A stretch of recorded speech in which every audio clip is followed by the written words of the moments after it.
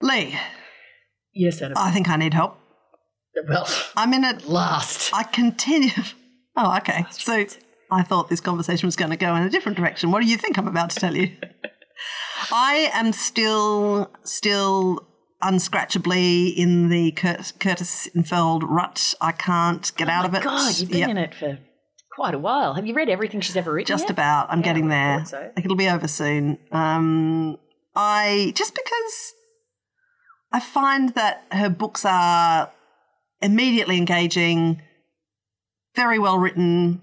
There's a plot that I jump aboard. Her books I find thought-provoking and entertaining, and I have such a high success rate that I'm just like, oh yeah, I know you'll be good. Yeah. Which is a great thing in a writer. Like, and 100%. I feel like that about Anne Tyler. Yep, Anne Enright, the other Annes, all the Annes. No, I don't like Anne Patchett. We've had this conversation before. God. All right, well, I can't agree with you there. I refuse to be thrown off course by your Anne bombs. I'm feeling a bit mischievous today. You are, actually. Put that out there. Pain in the ass is what I describe it as, but anyway. So Sisterland is about the fractious relationship between these two sisters. One of them is kind of like got a kooky second sight thing, like she's a bit... And the other one... One of them sees auras, coloured auras around me. 100%. Are you joking? And early in the piece, and the sister did also have this same gift, but has just absolutely boxed it up and said, no, I'm sorry, it's bullshit, and it's more trouble than it's worth.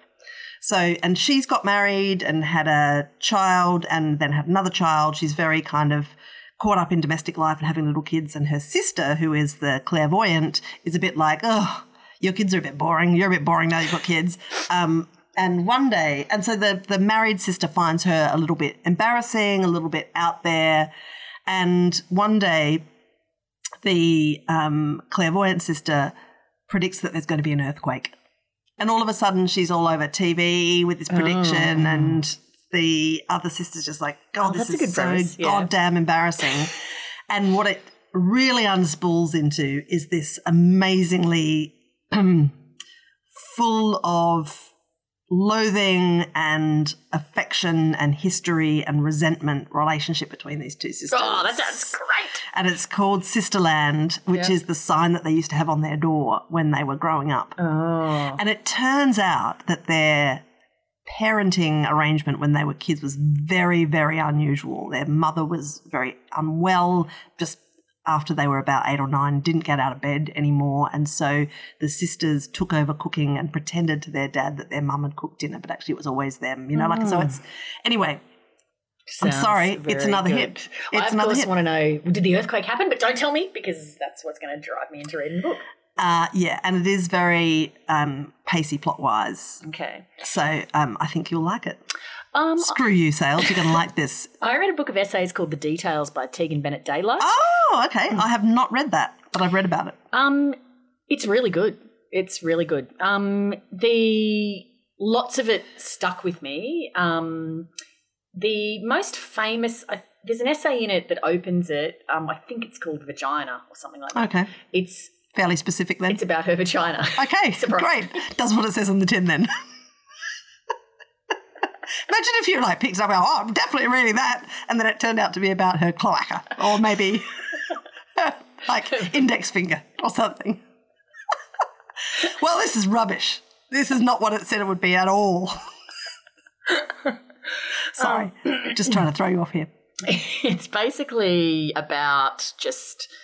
I don't even know how to explain it now that you've done that. Oh, this is going to make great podcast. It's about the aftermath of childbirth and just problems. Oh, great. I've completely ruined this, haven't I? Because this is obviously an entirely serious essay Anyway, for some reason that essay grabbed me less than the subsequent essays. One of the subsequent essays which I really enjoyed is about her trying to teach creative writing at a university today, where most young people come in and she says only the barest handful of people have really read any novels of significance. Oh, that's depressing. The kids that you would consider to be decent readers have read Twilight and Harry Potter and stuff like that. Yeah. And then the vast bulk of people don't read anything other than their Instagram or their Facebook. Okay. And so she talks can I just clarify, my intake of breath there was more about Twilight than Harry Potter. Right. And I also encourage children to read both of those books because, read anything, right? Yeah. So I'm sorry if I implied there that those were... That you're a massive literary snob. So she next you'll be telling people to not read Sidney Sheldon and Danielle Steele. So she it's what's made you what you are. So initially she starts teaching and she's appalled by this and you've got to go away and you've got to read blah blah blah. But then she realizes, well, it's just different now. That's how things are, and then she sort of has to adapt. But I found her insights into all of that really interesting. There's a really great essay as well about the death of her mother and how she processes it. And I mean, I know these topics sound like, childbirth, death of your mother. They sound like sort of things that you feel a bit like, oh God, I've read that a million times. But actually she brings something sort of new to it, and she's a really lovely writer. So it was a really good read. Yeah, it's just a collection of essays. Okay. Well, I'm a rusted on enthusiast. No, I mean, sorry, I feel like I've completely greased the pole of your attempts to talk about this, but I do love a collection of essays. It's good. But you know what? I've balanced that worthy pursuit with a little bit of trash. Yeah. You won't be surprised to know. So this show on Netflix that everyone's been talking about, Indian Matchmaker. Have you seen anything or heard anything about it? I've never heard one word about it. I seem to have these blanks in my life where I think I'm kind of keeping up with things. Then all of a sudden everyone will be like, oh, of course, that thing. I'm like, no. So it's a woman who's a matchmaker in India. Again, does what it says on the tin. Exactly. And she's trying to sort of arrange, partnerships for people. I.e. the dictionary definition of matchmaker. Exactly. Yep. Mm-hmm. I just found it a bit depressing because firstly, just people's sort of the desperation some people have to be partnered up. And so it sort of has got that reek of it. But there's one particular girl named Aparna who's clearly cast to be the sort of, I guess, villain of the piece because she's just really awful. But she's got this, she's really judgy, intolerant, rude, entitled. Other than that, she's fabulous.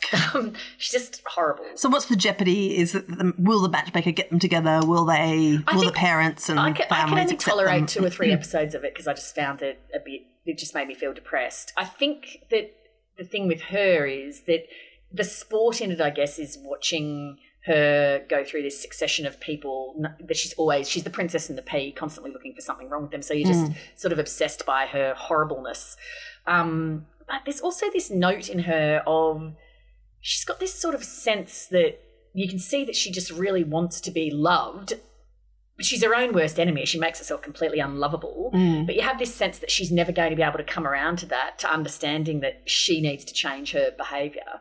And so she's got a sort of real sadness about her. So I found it hard to watch, but people have found it really entertaining and been into it. It's been popular. I always wonder why people like that go into reality TV shows. I mean, if you watched any, you'd be hyper aware at the get-go of, well, why am I here? Which character am I? Because there's such a slate of characters, right, in those sorts of shows. You're like, oh, am I the jerk? Am I – because you read from, the human detritus of reality shows a lot of reflection about, oh, my God, they've just picked out all of these things randomly of me making offhand remarks and they've edited them together so it looks like I'm a total bitch or whatever. Yeah. I don't think I just would find it hard to submit myself to that because I'd be constantly aware of where am I being pigeonholed here? Yeah, and I think – probably the well-meaning idiot, I imagine.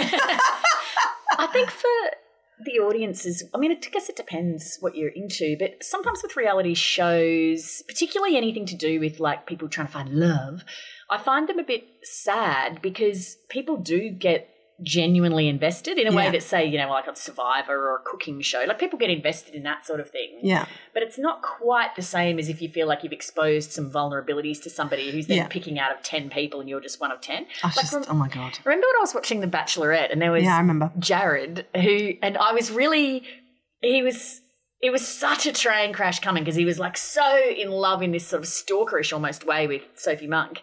And then I remember thinking, oh, I've just got to watch to the end to see when, Jared's going to get crushed. And then the episode where Jared gets crushed, it was not entertaining even one bit. It was horrible. It was absolutely horrible because he was genuinely crushed. It wasn't like manufactured drama for the show. He was like properly crushed. And has anyone checked in on him? I think he's been on some other reality dating shows. Oh, great. Just like, that was fun. Guess he wasn't that crushed.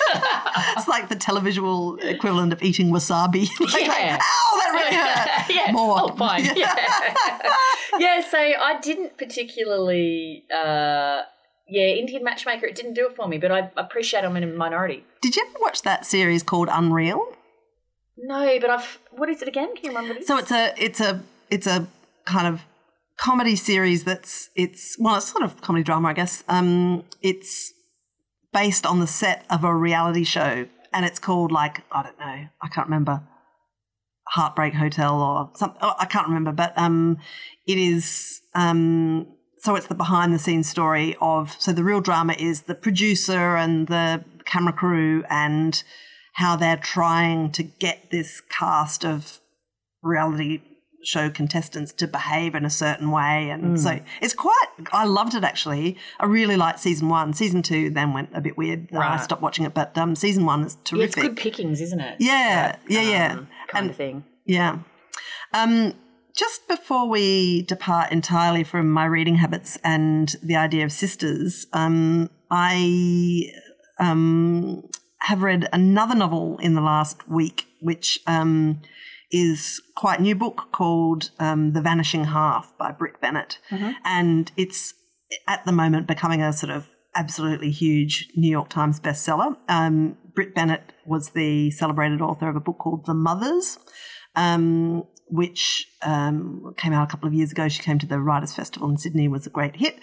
This novel is kind of set in Louisiana in the 60s and 70s, and it's the story it's the story of twin sisters who were born in this little town called Mallard, and the town is composed of very light-skinned African Americans. So there's this kind of unspoken kind of we don't hang out with dark-skinned people kind of vibe to it. And these two twin daughters run away from their mother, they're the only children she has, and she doesn't have a husband anymore because he was lynched. So it's quite full on. The sisters then split up, and one of them marries a very dark-skinned guy, and then they divorce, and she comes back to Mallard with her extremely dark-skinned daughter. And that's one kind of source of action and controversy in the book. But the other is that the other daughter basically bunks off and passes herself off as a white woman elsewhere in America and is absolutely lost to the family, but lives this sort of parallel life as a white woman. So it's all about kind of perception and identity, and it is a really sticky, fascinating, interesting story, particularly the sort of stuff that the so-called white sister gets up to in her kind of essentially gated white community. Interesting. It's great. Very good. I have been also watching some other trash called Money Heist. Oh, what's that? Oh, I just want to kill the person who got me onto this because I reckon I've watched 30 hours of it now. What? It's a Spanish show, and I've been watching a really bad version with English dubbing over the top of it instead of subtitles. Oh, Lee, are you all right? No, it's pandemic viewing. It's just like mindless trash that doesn't really require any effort, but it keeps you sort of hooked into it. So it's basically a group of robbers stage a heist on the Spanish Mint, and then they sort of pull that off to a degrry, and then the subsequent Is this based on a true story or anything? No.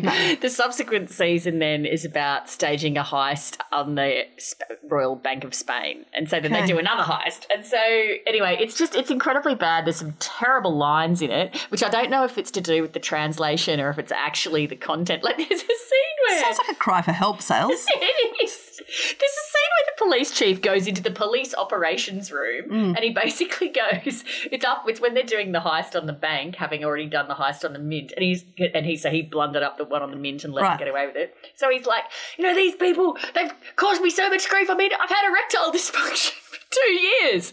Just declares in front of the whole police operations room. No one really bats an eyelid. Everyone's just like, and there's so many lines like that are just complete clangers, like, really? You just said that in front of the whole... And then the robbers inside, basically everybody's having an affair with everybody else. Like every combo of robbers sleeping with every other robber. Right. How they've got time during the heist to be doing this. Oh, they're actually shagging during the actual during heist. the heist, Yeah, sure. Well, that's the way I roll when I'm holding up. And then they're breaking up and so there's getting a lot of tension in there and, it's just not how you want a heist to be rolling, frankly. So it's an imperfectly run Spanish heist in 2 parts and you're still watching it. Oh, man. So I just can't wait for Succession to come back. I could watch the absolute crap out of a new series of that. I'm waiting for Line of Duty. I'd be very happy to see a new season of The Bureau, but... Sure. Yeah. Unsurprising. Anyway. Listen, I also have been in the last week listening to a couple of podcasts that have a pleasing theme, so I thought I'd just group them together. I listened to Michael Coutts-Trotter interviewed in the Drinkwise sponsored, I think, podcast series called Bounce Back or Bouncing Back. Rather professionally. I've forgotten exactly what it's called. So Michael Coutts-Trotter is the head of the Justice Department in New South Wales. Fun fact, he's married to Tanya Plibersek. Other fun fact, as he announced to his in an all-staff email at the Justice Department when he took on the job, he was imprisoned as a much younger man for heroin trafficking.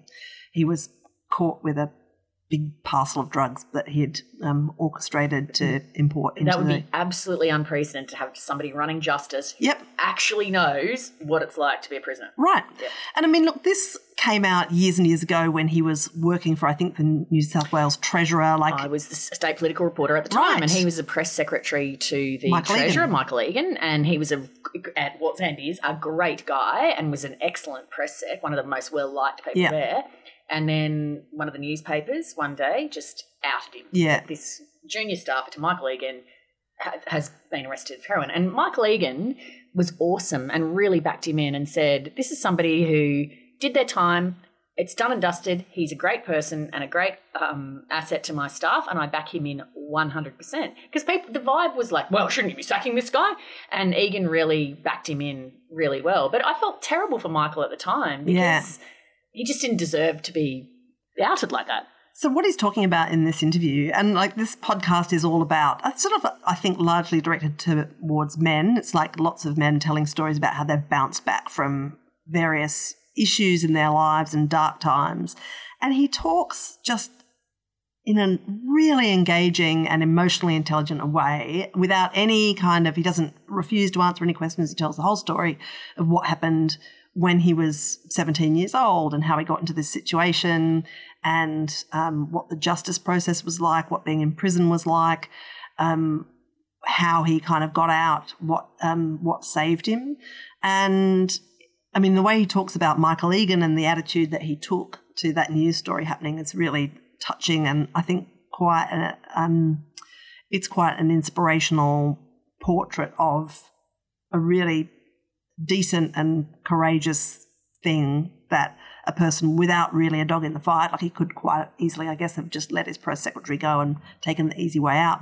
And he didn't, I think, know Michael all that well, but decided that it would be the wrong thing to do. So anyway, it's a really interesting study in how someone can be rehabilitated but also reconciled with their past. So he talks about how he talks to his own kids about it and how it's changed his perceptions of the justice system. It's a really, really fascinating podcast. And it's I feel like sometimes when people have gone through hard times in their lives, particularly with mental health and addiction and stuff like that, the aim is sort of so often to get over it and then just pretend it never happened. And the sad thing is, I think, as a result, the people that you hear about are the people who have like ended in disaster rather than the stories of people who have deployed various strategies or experienced some luck or found somebody that will help them and come through it. So I'm always really, really just so grateful when people make the sacrifice of going back over that territory in a dispassionate way and explaining it, because it's so valuable to other people who are trapped in some sort of dark place and just think, well, there's absolutely no way out for me. It can be helpful too, I think, to hear people talk about how that, that they're on top of things but that they might still struggle. Like sometimes you hear alcoholics talk about, I still quite often feel like I want to drink, but I just don't. Like it's because I think sometimes if you're having trouble with something and somebody talks about how they've beaten it, it can be sort of depressing because you think, oh, well, I wouldn't be able I'm to nowhere do that. near that. Yeah. And so to hear people or people with depression when they say, I still have episodes or whatever, I think that can be helpful to people to understand. It's not like a thing that you have this problem and you fix it and it's never a problem anymore. Yeah. It's often like an ongoing process. Yeah, it's like an extension of the sort of snap out of it doctrine, which is so annoying. Yeah. But then in quick succession after that, my sister-in-law actually recommended a podcast to me, which I just found absolutely, the word humbling is overused, but this podcast is the most extraordinary story. It's very quick. It's 5, 15-minute episodes. It's a BBC podcast. It's called The Punch. And it's the story of a guy called Jacob Dunn, who in 2011 was out. He was a Southampton fan. He was in Nottingham after a cricket game, got massively smashed with his friends, which was the way that they one of the fun things about going to the cricket was going out and getting monstered afterwards and getting into a fight. Like that was a big part of how he had fun with his friends. One of his friends got into some sort of argument with some kid who turns out to be this guy called James Hodgkinson. Jacob just smashed, steps in, decks this guy, falls over, who then dies 11 days later in hospital, right? Like, so, and he can't even remember it, and he's killed this guy. And he goes to prison and, as you can imagine, life ruined. But the extraordinary thing that happens is that James, the dead boy's parents, decide to take an interest in Jacob. Like they want to meet him. He doesn't want to meet them because he's kind of horrified and ashamed. But then they seek him out and they have this sort of restorative justice session. And then James's parents take an active interest in how this kid's going to rehabilitate himself. And he does. I mean, he rebuilds his life, gets married, has children. And so the podcast is essentially narrated by him, present day, talking about his life now and telling the story of how he met James and then James's parents. And I can't even talk about it without crying, actually. Just the interviews with the mum are just the most, I don't know, like you just listen to her and think you are an extraordinary human being to have this amount of clarity and this amount of humanity and the perspective to add up. Like her way of looking at it is like, why should more than one life be ruined? Like my life of my son's been ruined, so like why should a second life be? Yeah. And so it's almost like the hope for her son then translates itself into what this other boy could do with his life. Anyway, it's absolutely remarkable. And that sounds amazing. Our friend Julia Bird tweeted yesterday asking people if they could give her examples that they've seen of what she referred to as acts of grace. And I was interested in reading the responses that I thought people said things like, oh, yeah, I see it all the time, but couldn't actually really articulate. I mean, that to me, what you've just described there is an act of grace, which is what I would – I mean, I know people would have different definitions, but I think an act of grace is where you extend forgiveness or an act of kindness to somebody that doesn't necessarily deserve it, and that you don't have to do. Like, I think that's an incredible act of grace on the part of that family. Well, that's the ultimate test of forgiveness and grace, isn't it? Like when it's unbelievably hard to give. Like it's easy to forgive people who are doing all the right things or, but to forgive someone when no one would ever expect you to is where it really becomes quite significant. And I think about, I don't know, our lives are full of micro conflicts now and macro conflicts, and there's conflict everywhere. And I think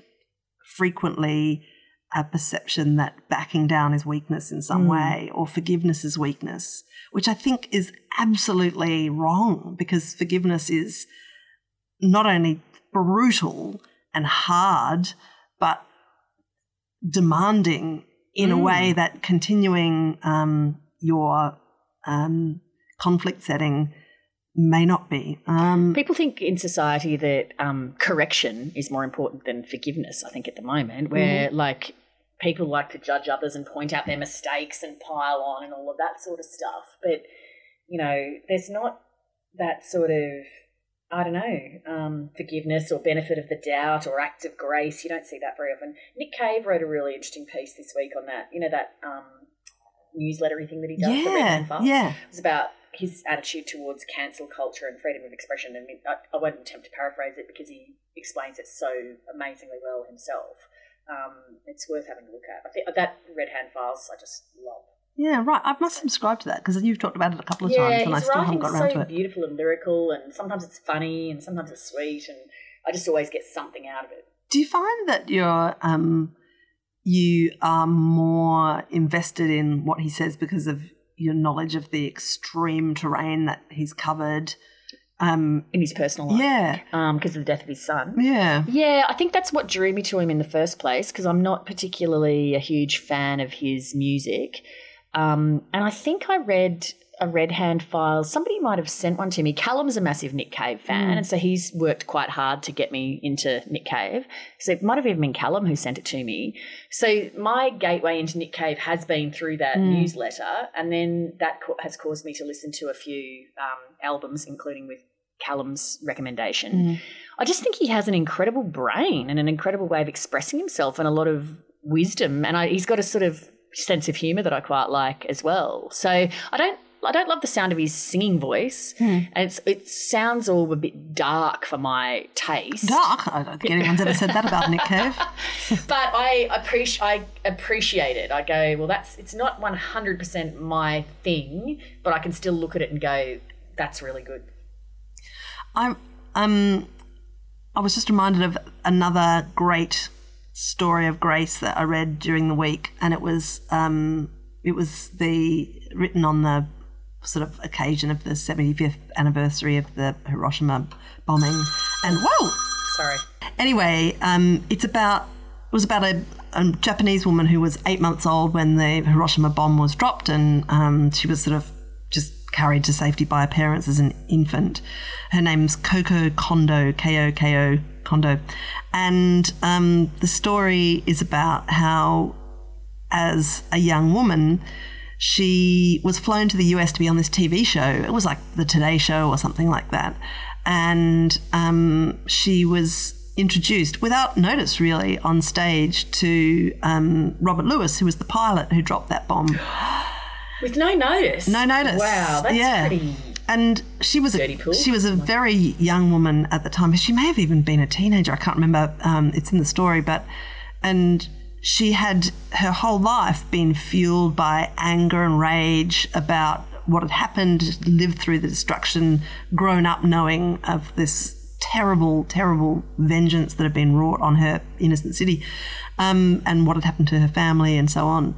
And she said that when she met this guy and saw how stricken he was as he talked about coming to terms with what he had done, that she kind of wandered across this TV set and just took his hand and then stayed in touch with him through the rest of his life. Anyway, it's an incredible story. And was he touched by that? Yeah, hugely, yeah.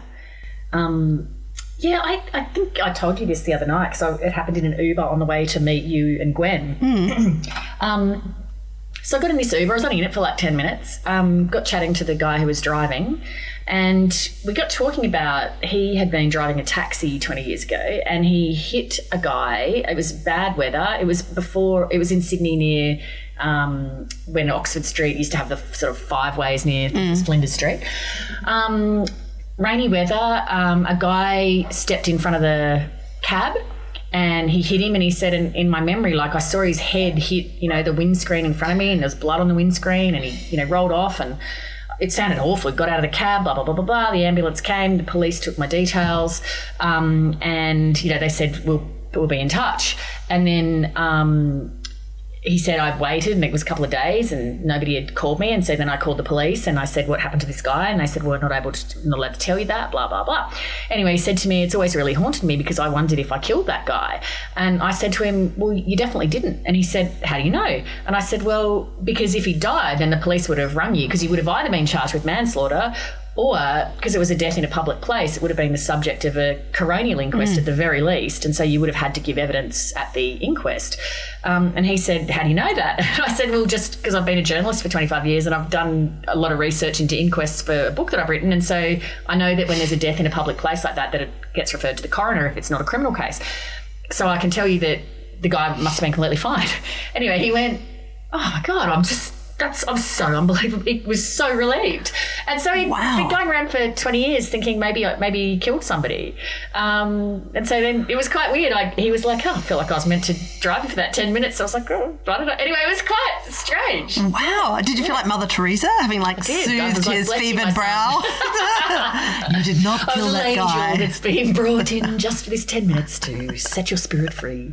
That's always my experience with you. Right, should we rock and roll? I'm about to go and meet one of the other degenerate parents from school to have fried chicken and beers in the park before we go and get our kids. Wow. Just wow. Okay. I'm not going to keep you from that. You are full of surprises, my friend. Right, thanks, Tots.